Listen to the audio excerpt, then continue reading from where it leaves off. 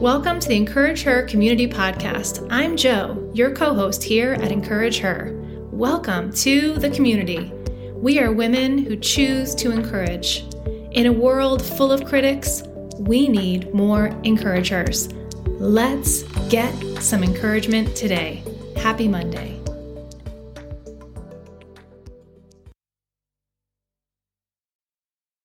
Welcome back, encouragers, to 21 biblical declarations over your life. Number 8. Here we go. I'm equipped for every good work. I am equipped for every good work. I'm equipped for every good work. God equips. He equips. He's the equipper. I think the expression goes, God doesn't call the equipped, he equips the called, right? If you are called to something, a good work, something he's asked you to do, and you're feeling nervous or inadequate, fearful, not measuring up, that's all lies that we need to declare truth over. You are going to be equipped. You have been equipped from the beginning of time to the good works that he has planned for you. Before you were formed in your mother's womb, he had begun equipping you for what he would call you to do. Our job is to show up and trust him. Again, easier said than walked out. But boy, do we need to declare this truth over our lives often, because the enemy and the world would love nothing more than to tell us that that's not true. The messages to women in this world are, we are not good enough, we are not strong enough, we are not smart enough, you name it. Guess what? He equips us. Other messages that fight against this lie is that you equipped yourself. Right? Kudos to you. You're so fabulous because you're so wise. Kudos to you because you're so strong. Nope, that's a lie. God equips us. He is the equipper. He placed the desire in your heart in the first place to learn to do what you do so well. It is God. He is our source, right? He's equipping us to the good works in our lives that he has called for us to do. We have free will to not step into it, but he's ready and waiting, and he's already planned it in advance, and you're ready to go with what he has given you inside of you. It's a matter of trusting and walking in faith like Peter. Step out of that boat, right? Trust me. Keep your eyes on me and trust me. So let's get some scripture to back this up. Ephesians 2:10 reminds us when it says, "For we are his workmanship, created in Christ Jesus for good works, which God prepared beforehand that we should walk in them." We are his workmanship.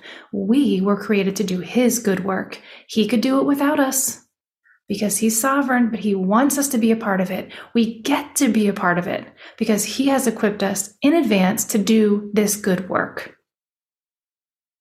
And we need to walk in that. We need to stand in that. We need to declare that over our lives when we forget. We need to remind each other of that. When we see each other as sisters getting called into things, and then we start to feel nervous, or we start to backpedal, or even step slower into it than a sister in Christ is seeing you, you say, "No, girlfriend, no, sister, don't you forget. He will equip you." Right? When we see a sister getting puffed up in her spirit, we're called to, right? Iron sharpens iron. We're called to call each other out and say, "Hey, girl, don't you forget who your provider is. Don't you forget who's equipping you," right? Don't get too proud. Let's boast in him. We're okay to do that to each other, right? Let's hold that space for each other. Let's remind each other of that. Another aspect of scripture that reminds us of this can be found in 2 Timothy chapter 3, verses 16 and 17, where it says, "All scripture is breathed out by God, and it's profitable for teaching, for reproof, for correction, and for training in righteousness, that the man of God may be complete and equipped for every good work." Again, saying that scripture can correct us. So again, using scripture as a means of correction. God uses scripture to correct us, right? To teach us, so that we can be equipped for that good work.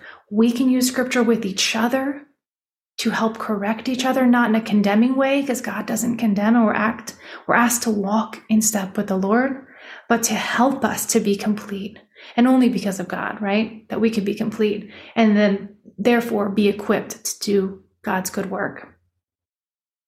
And lastly, I want to bring us to Hebrews 13. And we're going to be in Hebrews 13, verses 20 and 21.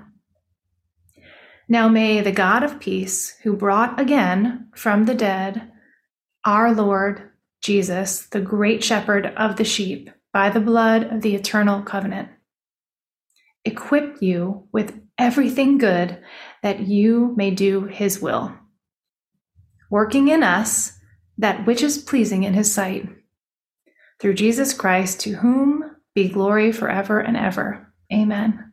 What a way to end. What a way to end.